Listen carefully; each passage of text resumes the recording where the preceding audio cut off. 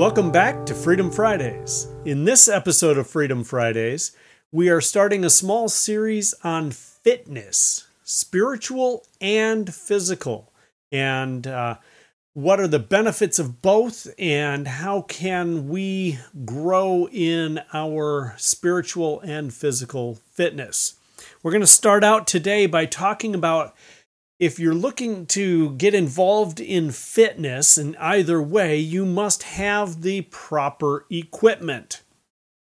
So, for running, if you are going to use that for your fitness, you have to have the proper clothing. That's why I'm wearing one of my running shirts here from our ministry called Freedom Fitness. You have to have the proper shoes. Make sure you're using running shoes and not just the loafers and things like that. They're not good for your feet. You're going to want sunglasses. You may want some other equipment as well. If you're biking, you need the proper clothing again. You need to make sure you've got shorts that have the padding in the right place so that you don't get blisters in the wrong place. You need a bike, obviously, and not just any bike is going to do. If you're going off-road, you're going to need an off-road bike. If you're on-road, you're going to need a bike that's more prepared for on-road. You need the proper shoes, and we'll talk about those in a little bit.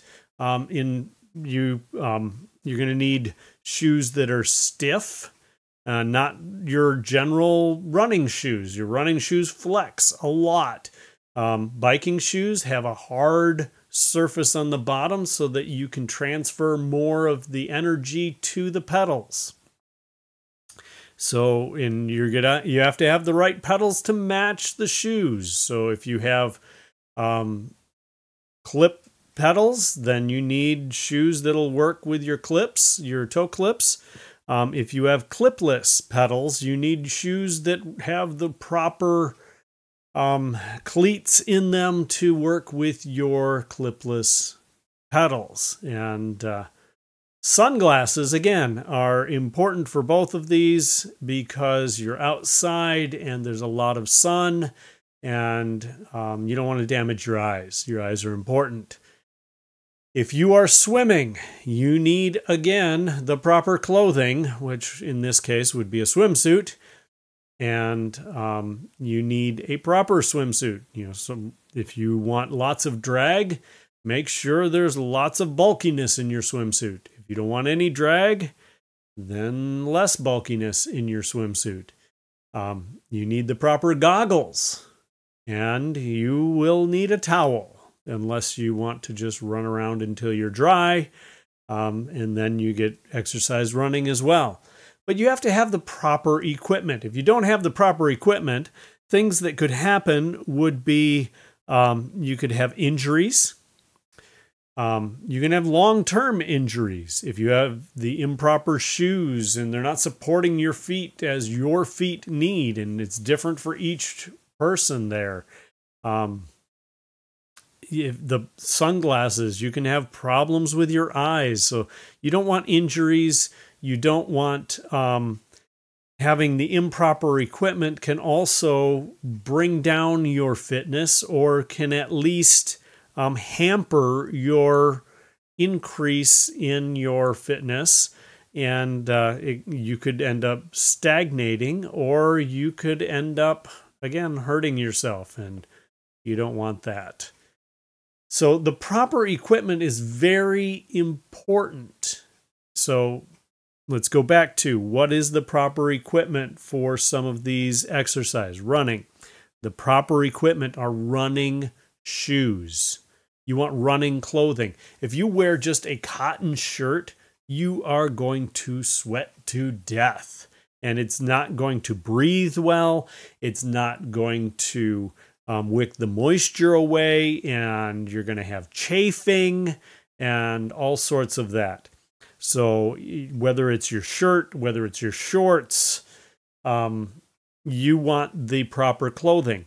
You have to have the proper shoes. If you don't have running shoes, you're going to damage your feet, potentially your knees or your hips. So you want to make sure you've got good running shoes. And again, the sunglasses to protect your eyes. On your biking, if you don't have the proper shorts that have the padding in the proper places, you will again have chafing. You will again have blisters and things that are not fun. The shoes, as we've already talked about, you could end up causing problems in your feet as well as just the training issues. The bike, if you don't have the proper bike, then and it's not set up properly, you can cause a lot of damage to your knees or your hips, but especially your knees on biking. And if you don't have the proper bike, you're definitely going to hamper your training as well.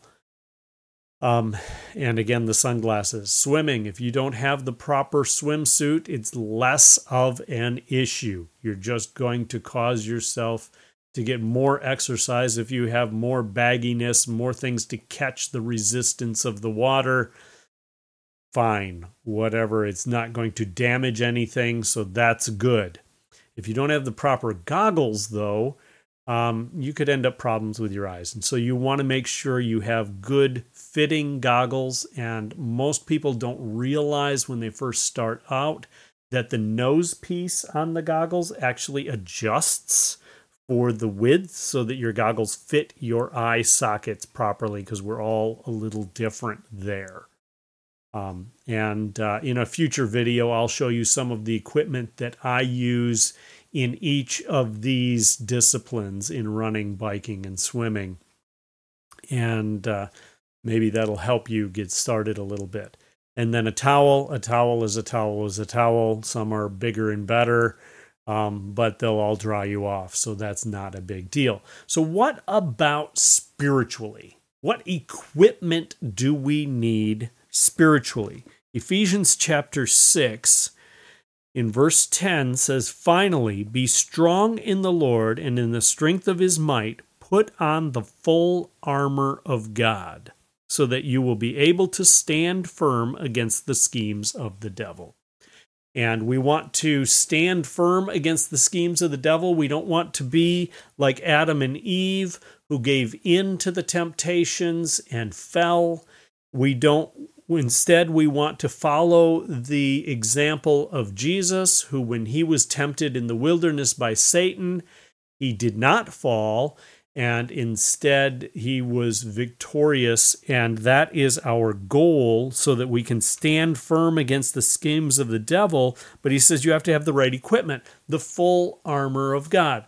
So what is that equipment? It goes down further in verse 13. He says, "Therefore take up the full armor of God, so that you will be able to resist in the evil day, and having done everything, to stand firm." Now, recognize this armor is to stand in your faith. This armor is not to defeat the schemes of the devil. That is God's job, not yours. Your job is to stand firm in your faith and to rely upon God. And so we have these things. And he says, "Stand firm, therefore, having girded your loins with truth." Now, your loins would be your midsection. This is about your belt. What's going to hold everything together? What's going to hold all of your equipment, the whole armor of God together? And that is truth. This is the belt of truth. Contrary to the lies of the world, the flesh, and the devil, we need to have all of our equipment based and held together by truth. Well, where do we get truth? What are our sources of truth?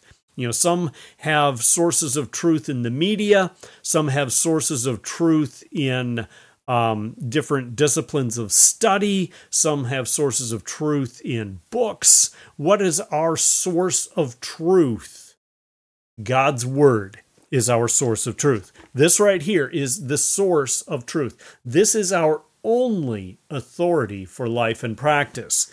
And so whenever any other source of truth conflicts with this, we know that that source of truth is in error and the scriptures are true. So when the world says one thing and God's word says another thing, or your flesh desires one thing and God's word says another thing, God's word is the source of truth that we need for what is right and what is wrong.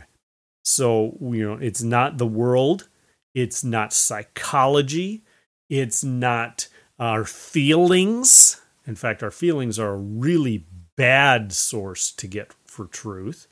It's clearly not the devil. But our source of truth needs to come from God's word. And that will hold together the whole rest of this equipment.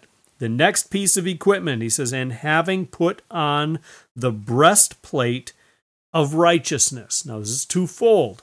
The breastplate of righteousness is based upon the righteousness of Christ. Because if we base it on our own deeds, our own doing, our own righteousness, that's useless because our own righteousness is marred by our sinful nature.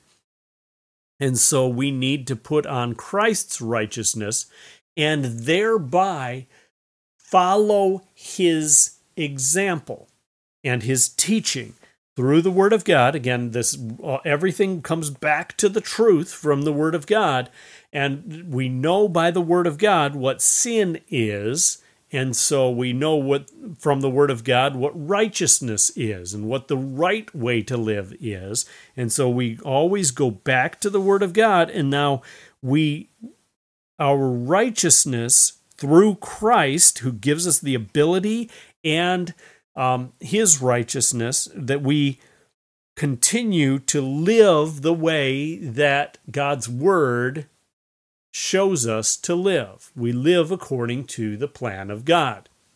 So as we do those things, then that is the breastplate that will guard our heart, that will guard our vital organs. So if you want to guard your heart, live right according to the plan of God.